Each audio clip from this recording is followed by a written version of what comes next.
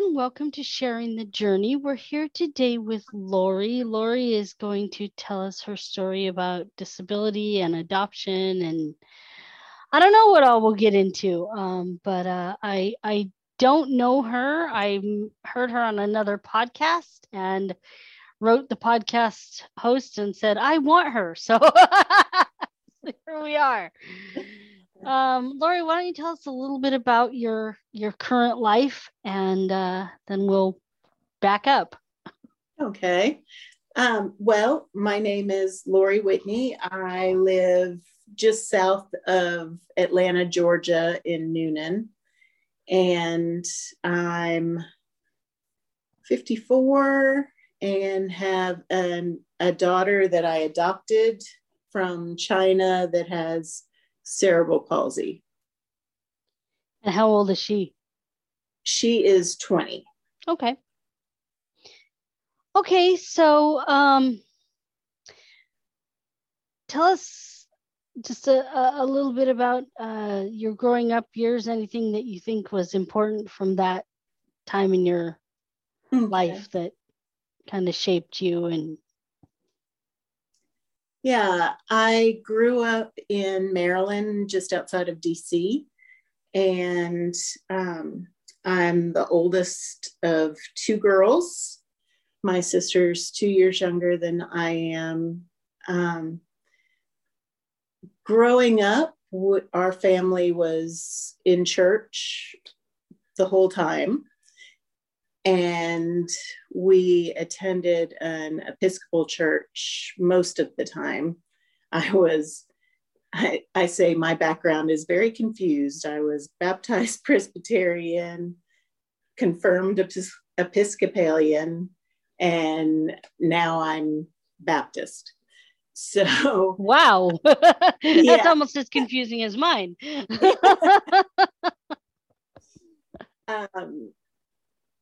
My parents were very involved in the church, and we were there anytime the doors were open. But growing up, I totally missed the part about a relationship with Christ.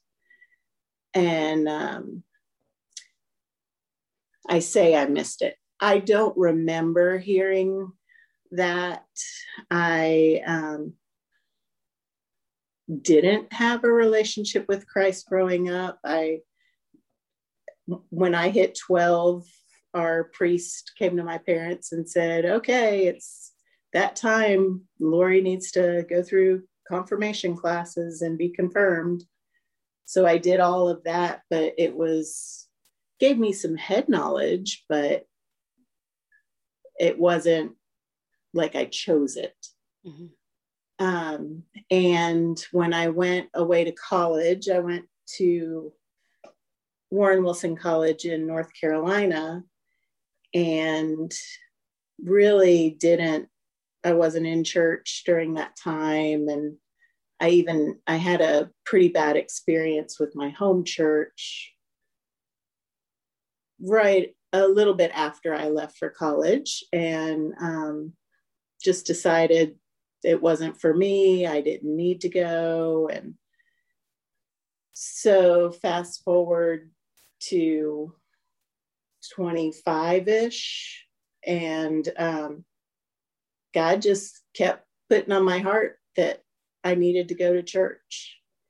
And I'd been a few times on vacations and stuff like that when I'd go back to my family, but not regularly by any means. And when I went back then, I just felt this huge draw that I just had to be in a church, and tried the Episcopal church where I lived then. And it just didn't feel that need.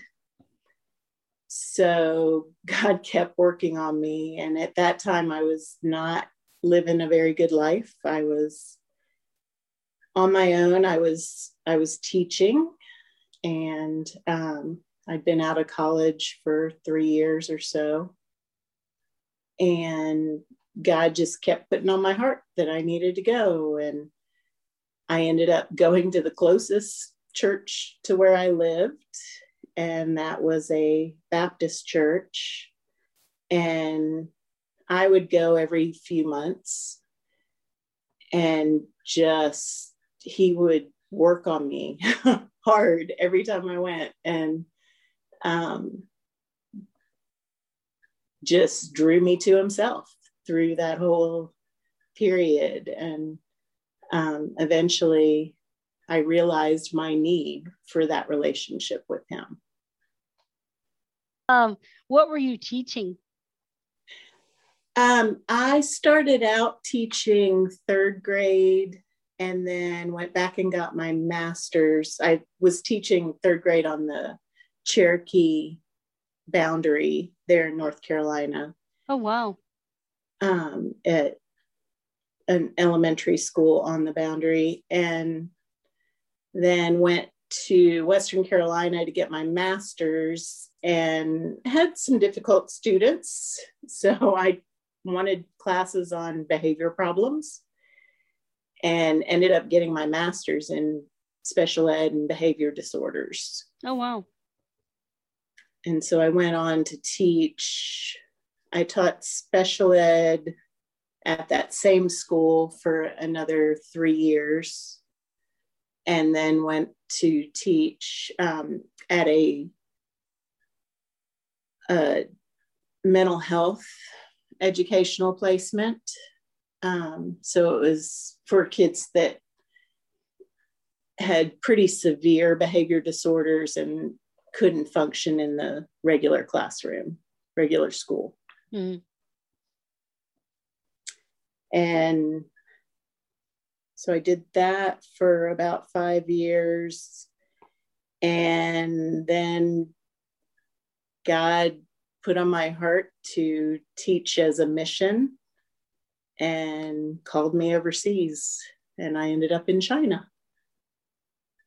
Wow. Sorry, for how long? For 10 years. Oh, wow. And so you were teaching there, or? Yes, I taught fourth grade, and I was also an elementary principal. Oh, wow. At an international Christian school. Okay. And then I was working, the schools that I was with there in China were part of International Schools Consortium and Leadership Development International. And so when I left there, I came back to the States to work on the sending side of that company. Oh. And I did that for 9 years. So how did you meet your daughter? When I was serving in China, the first 2 years, my roommate and I and some other teachers went and volunteered at the municipal orphanage in the city where we lived. And the room they gave us the opportunity to work in was mostly children that had some kind of disability. And there were little babies up to toddlers in these couple of rooms that they would let us work in. And we would go and we'd bathe the babies and change them and play with them, feed them, things like that. And after we'd been going about a year, my roommate and I decided we were going to start taking foster kids, just for long weekends, holidays, things like that, just to give them some opportunities to be strengthened mostly. And we we had a list of kids. Let me back up a little bit.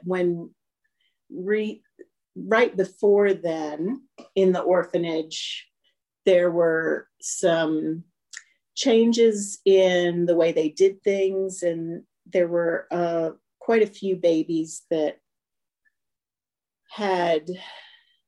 couldn't eat solid foods, and then were told they had to eat solid foods, and several of them passed from malnourishment. And so we were hoping to strengthen some babies and maybe give them a little more opportunity to survive.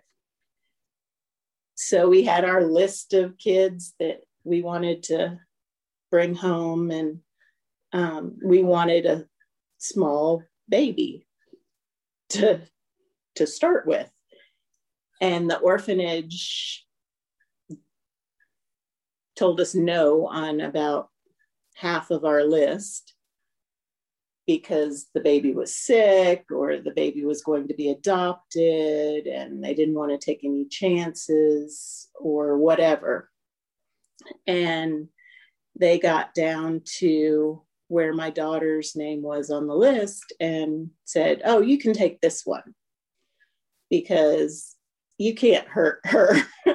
You can't do any harm there. Another friend of ours was taking a little boy out at the same time. And the hope for him was that a foreigner would see him and adopt him. But for my daughter, it was, you just can't do anything to harm her, and maybe the stimulation will help. So we took her out that Thanksgiving. And she was very unresponsive. She didn't really look at people, didn't really interact with people, couldn't roll over, couldn't lift her head. How old was she? She was 11 months at that point. Oh, wow. Okay.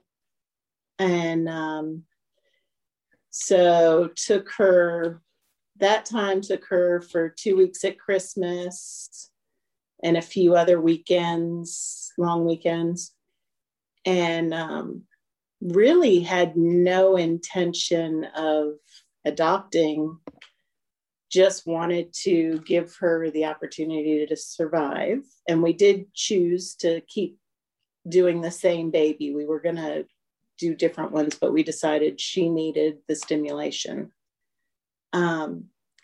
And that following April, on a weekend that I didn't have her, I was in the international fellowship there, and we were standing and worshiping, and this huge, powerful voice sat me down and said, adopt Zhongshe. That was her Chinese name. And I looked around to see who was speaking, or if anybody else heard it. And no one did. And it terrified me. I was single. I was working. I was in ministry. I didn't know how to take care of someone with that significant of needs full time. It seemed impossible. And I decided I must be losing my mind, and that couldn't have been God, because he wouldn't tell me to do something like that. I didn't tell anybody. So I went home and I prayed, and I said, all right, God, I don't think that was you, but if it was, then why don't you speak to me like you always do, using people or whatever, the ways that he had gotten me to go to China. And I was crazy because you don't talk back to God like that. And that week in our devotions at school, the kindergarten teacher was assigned the devotional time, and she presented what she said had really nothing to do with any of this, but she presented the story from 1 Kings chapter 13. And it's a man of God, a prophet from Judah, goes to tell the king in Israel a message, and the king says, "Oh, let me give you things and come and eat and drink." And he's like, "Nah, God told me not to eat or drink and to go a different way, to go home." And so he left and went a little ways, and another prophet came and said, "Oh, God told me that you're supposed to come to my house," or an angel told me that you're supposed to come to my house and eat and drink and then go home. And so the first prophet did. And when he left, God said, "You disobeyed me," and a lion killed him. And oh, wow. Yeah. And it just struck me that I was asking for that false prophet to come. I was asking for somebody to tell me something different than what I had heard God say. And so with that much conviction, I said, "Okay, God, I know what you said, and I'll do it." And so it took 3 years before the adoption was possible. Why was that? In most of China at that time, babies with disabilities were considered more adoptable by foreigners, but the city we were in was kind of backwards, and they considered them less adoptable. They didn't want the world to know that Chinese people had things wrong with them. And so they would let me foster her full time, but they wouldn't do the adoption paperwork. And so that summer, I went on home leave for a couple of weeks, and my roommate took care of, or a friend of mine took Sarah out of the orphanage because of a hepatitis outbreak. And so when I got back, I took her to live with me. And when I approached the orphanage about adopting her, they said, "Well, when she can talk and walk and is fully potty trained, then we'll talk about it." Did that set you back? You thought you'd heard from God and he'd said this, and now it just wasn't happening. Did that? It should have. It should have made me celebrate that it wasn't gonna but it really didn't. The secretary that went with me to translate for that meeting, afterwards she said, "So are you disappointed?" And I said no, because they can say this, but God said. And so I had that confidence. And so I'm really, really grateful that I heard his voice, because the whole time I had that to hold on to. And the confidence that it wasn't just me that wanted to do this. And it was hard for the next 2 years. We just kind of went about life, and the orphanage just kept that carrot out there that, "Oh, well, when she can do these things, when she gets a little better, then she will be adoptable." And right before I was due to go on my next 2-year furlough, I approached the director of the orphanage, and my school was sending a gift of a washer and dryer to the orphanage because we did a lot with them to support them. And I wanted the gift to have my face attached. And I approached the director and asked if I could take Sarah home for that summer to the States. And she said, "Oh, no, there was someone in America that just took a baby that needed heart surgery and they wouldn't give them back. So no, nobody's allowed to do that anymore." And so you can't take her unless she's adopted. And I said, "Okay, well then, how do we make her adopted?" And she looked me straight in the eye and she said, "She will never be adoptable by you."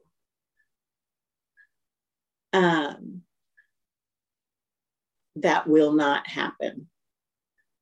And I left there, and it was a different secretary, and she said, are you really upset about this?" And I said, "No, I'm actually not. I'm a little bit sad, but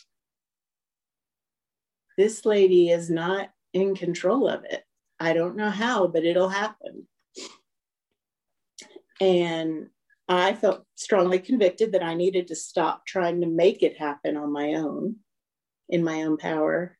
And so I prayed and I told God, I got the message, I was backing off, I wouldn't do anything else.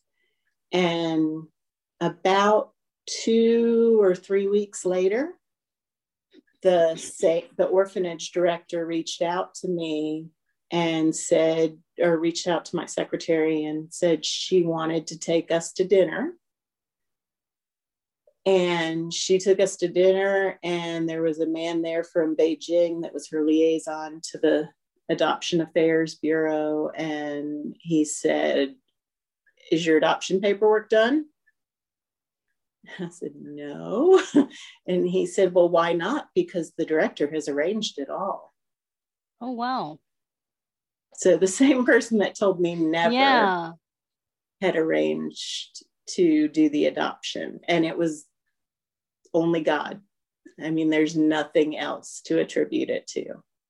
He changed her heart. And it was still another year, but it was miraculous and amazing. And of course, there were many times that I doubted and freaked out in that next year, but he was always in control, and he proved it. So she was about what, 4 or 5 when she was? She was 2000. She was 4.5 when the adoption was finalized. But she'd been with you since 18 months. So, wow. And then we continued to live in China until she was 9.5. Oh, wow. Okay. So what kind of schooling was available or whatever for her in China? What kind of services were? We were very lucky in that when she was about 3, we discovered a rehab hospital. Excuse me. A rehab hospital in the city we were in that did physical and occupational therapy with kids. So she was able to get that, and she did it 5 days a week for about 2 hours. I had a nanny that would take her while I was working. And then when she was 4, Yeah. When she was 4, she was able to go to our international school and do pre-kindergarten. And she needed a lot of modifications. She's fairly significantly delayed. And but the classes were small enough, and the nanny went with her to class, so she was like her one-on-one aide. So she was able to do a lot, and so it was a really good experience. She was bilingual at that time, mostly because the nanny could only speak Chinese. And so she would speak Chinese with her, and I would speak English with her. And then she was in the school all in English.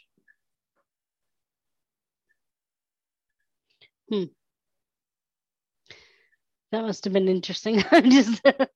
Yeah. Yeah, it was. I mean, she would have gotten more probably academically here, because there would have been more specialized training of the teachers, things like that. But for that time, it was great. It was really good for her. And because it was a Christian school, she grew in her faith a lot too. She had her struggles, but she was always the first one in her pre-K to memorize the Bible verses, which was really amazing. So she stayed at that school until you left, I assume, or? I actually changed schools. We were starting a new one in another part of China. So she was in that school for 2 years. Yeah, 2 years. And then we moved to another city, and she was actually, I gave her another year of junior kindergarten. So she's a year behind where she should be. But then, yeah, she was in the international school in our new city until she finished 2nd grade there. And so when you came back to America, did you continue the Christian school route, or? No, to be honest, we couldn't afford it.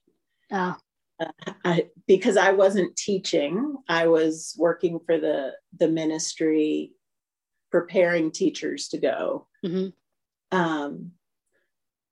And yeah, missions just doesn't pay that well. Yeah, right. So, well, and I would have been surprised if you had found a Christian school that would have taken, because I don't know, here in America, there just aren't that many schools that are willing to, Christian schools that have the, okay, Kat, you don't need to purr into the microphone. Get off the computer. Right, that have the capacity to take a special need child. Yeah.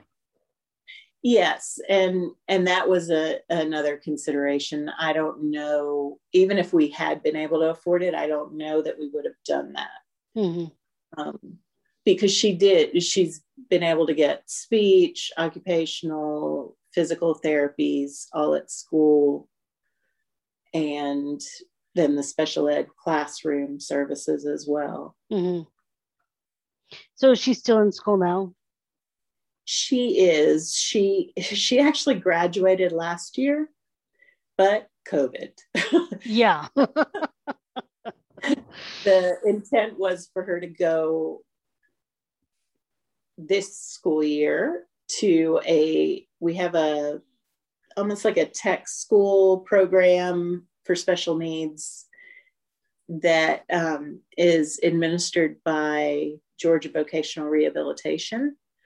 And so they're able to get dorm experiences and job training, things like that, for about a 9-month program usually. Oh, wow. And so that was our goal. But when everything shut down last March, her anxiety went through the roof like everybody else's. Yeah. And a lot of it, I figured out pretty quickly, was because of the uncertainty. And so we decided pretty close to the beginning of the pandemic that she needed at least one more year at school. Mm-hmm. So she's back in face-to-face school this year and has been pretty much the whole year. They've allowed special needs to go face-to-face. Mm-hmm. And so it's been good. It gives her a little bit of closure. And she's currently doing a Goodwill training program through the school as well for right now, like job training. Mm-hmm. And what would she like to do? She has always said she wants to be a doctor. We've had to come to the realization that that's probably not going to be possible. Mm-hmm. But that there are other things she could do. So her top pick would be to work in a doctor's office or a hospital setting. Mm-hmm. Maybe somebody who helps people check in or something along those lines. And her other thing that she would love to do is be a pastor or a preacher, I would say.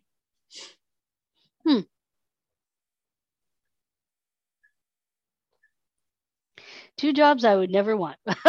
Yeah, me either.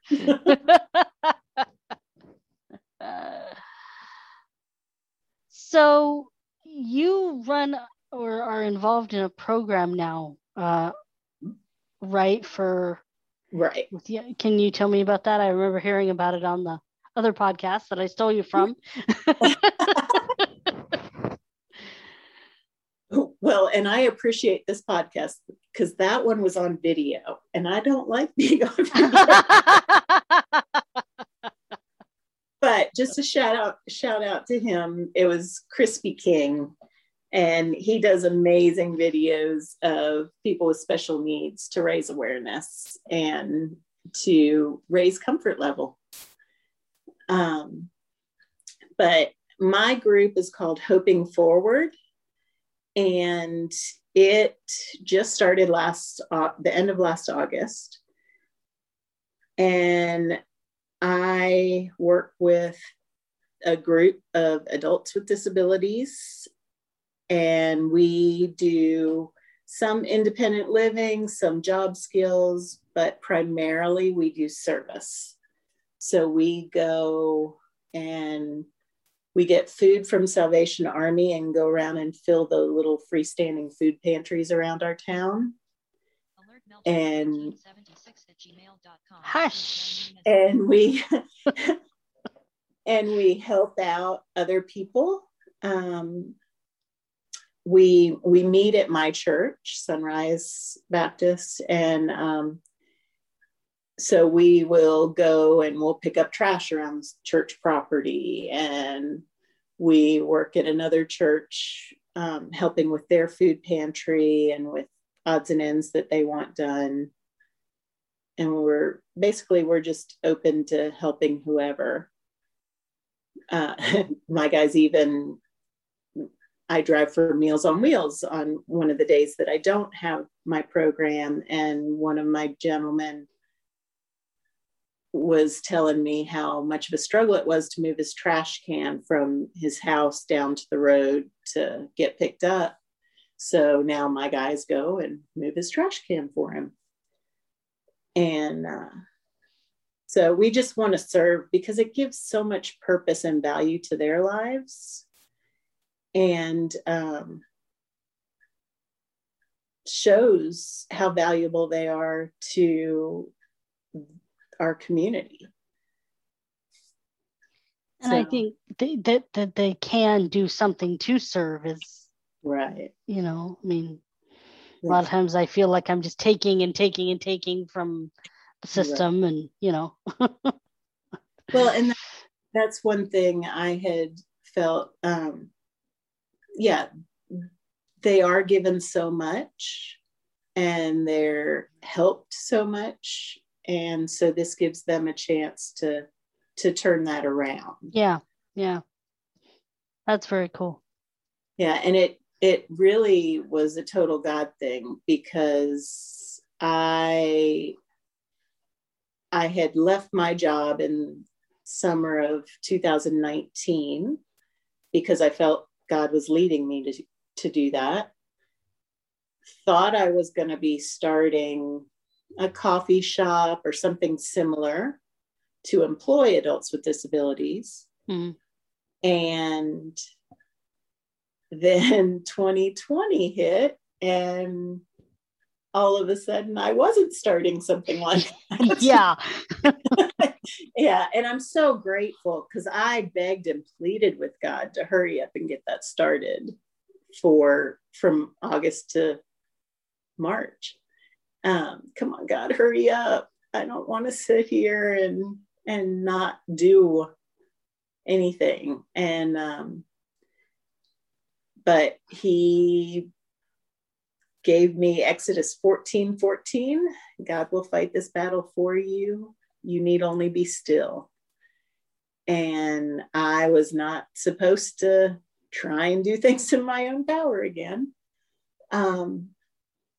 So I waited, and then a friend at church that I hadn't really talked to that much, she was asking me about day programs that her sister, for whom she's a caregiver, could possibly go to because she had lost her state funding and then lost her placement. And so we're having this conversation, and I'm thinking, why can't I do that? Why can't I help? And so I told her I was thinking about it, and that if I could find some place to do it that wouldn't charge me a lot of rent, I'd be happy to do it. Approached my pastor, and the church said, sure, you can do it here. So we meet there. Right now I have 4, and they happen to all have Down syndrome. But I'm open to any disability. And yeah, it's just been amazing to see how God's worked through so much of this. Yeah, I can imagine. Wow. Who has inspired you in your faith journey lately? Anything you can recommend for us to read or study? Or well, Hoping Forward actually originated from Hope Heals Ministry. They have, it's Jay and Catherine Wolf have Hope Heals. Catherine had a severe stroke at the age of 26. And she has a book, doesn't she? I think that's Hope on Heals, my Suffer Strong. I highly recommend both of them. That's one of the books on my I'm going to read this someday list. Make it soon because it's amazing. And I read the book Hope Heals and then found out about the camp, and it's for families affected by disability. I think she might have modeled it after Johnny and Friends. My favorite camp. Yeah. Because it sounds kind of similar. The helpers there are compassionate companions. That's a cool name. Yeah. And they are with an adult or a child with disability, and then also with the children that are there with the family. And they have Bible study, they have small groups, large group conversations. They have spa day for the ladies, and the men usually go out to eat. It takes place at a camp in Nauvoo, Alabama. Oh. And, it's just amazing. But during my quiet time at the first camp we went to, or the first camp period, I felt like God was giving me the vision for Hoping Forward, for the coffee shop / social cafe, or social club. But their ministry is just so powerful. And those camps, I think that was when the pandemic hit me the hardest last year, was when Hope Hills Camp got canceled. And they did it virtually, but it's not the same. But it's just a super powerful ministry. And both their books, Hope Heals and Suffer Strong, are incredibly powerful. Suffer Strong came out right before the pandemic hit. So very appropriate, except for we probably don't want to listen to suffering.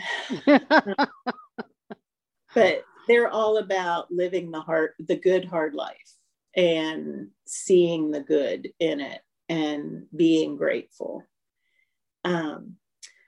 So they're my main ones. But then also during my time of being still, I read the book The God Dare by Kate Battistelli. She's Francesca Battistelli's I was just going to ask, any relation? Yep. And she just talks about really looking for what God's calling you to, and then being willing to step out, even if it seems crazy. And it was very fitting for where I was at that time. But it's a really good and not a particularly long book. And then also another good one I read was The Circle Maker by Mark Batterson. That one was really good about praying through all circumstances and waiting for God to answer those prayers. And then Matthew West's podcast. Have you listened to his? No. His is really good. It started during quarantine, and it started out as Quarantine Quiet Time that he did on Facebook Live and Insta Live. But the Quarantine Quiet Time and the podcast have ministered to my heart during this whole pandemic. I'll have to check that out because I like him. So yeah. Oh, he's so great. And his dad is a preacher, and so he does advice pieces and pastorish pieces. How does God's presence in your life make a difference in your daily life these days and back then and all that good stuff? It makes all the difference. He's proven himself so faithful to me at so many points in my life. I don't know how somebody makes it through hard things without him. I just know the year where I was not working, I'm a single parent, so there's nobody else that's providing. And we made it through without it hurting us. Stop, Scooter. There were times when he provided just in miraculous ways, unexpected ways. We were drawing from some of my retirement savings. And even with the pandemic, the account that we were drawing from is above where it was when we started pulling money out. And that was what we were living off of. Wow. Yeah. And it doesn't make sense. But God is so good. And when he calls you to something, he will be faithful and walk with you through it. Won't always be easy, but yeah, he'll provide everything you need. Amen to that. Mm-hmm. I said amen to that. Yeah. Okay, is there anything else you want to say before we wrap this thing up? I guess the only thing I would encourage anybody that is feeling like they're going through something hard, whether it be with kids or with job or whatever, to find something to be grateful for and a way to serve other people, because it'll make all the difference.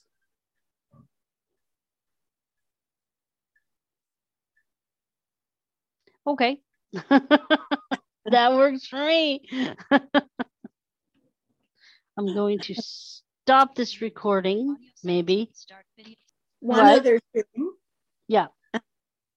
Is if anybody wants to check out what we're doing at Hoping Forward, the Facebook page is Hoping Forward Noonan GA, I think. Okay. Yeah, they can look us up on Facebook, and I'm on there too as Lori Whitney. Okay. It sounds really cool. I wish we had something like that here. Not that I would. Yeah, it's been great. I've loved it. It's the best job ever. My guys love it. Have so much fun.